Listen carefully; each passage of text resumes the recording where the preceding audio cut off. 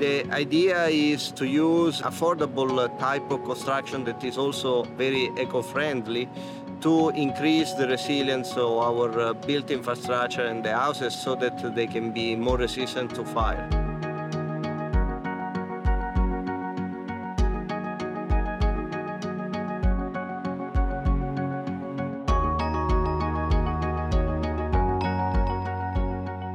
We have lived as humans in earth constructions for a very long time and often very successfully.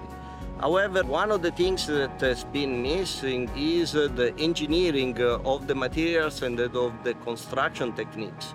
So what we are trying to do is really use the engineering principles to build a new technology that can make houses that are sustainable, that are affordable, and that are safe all at the same time. And it's very affordable because it's dirt, it's free.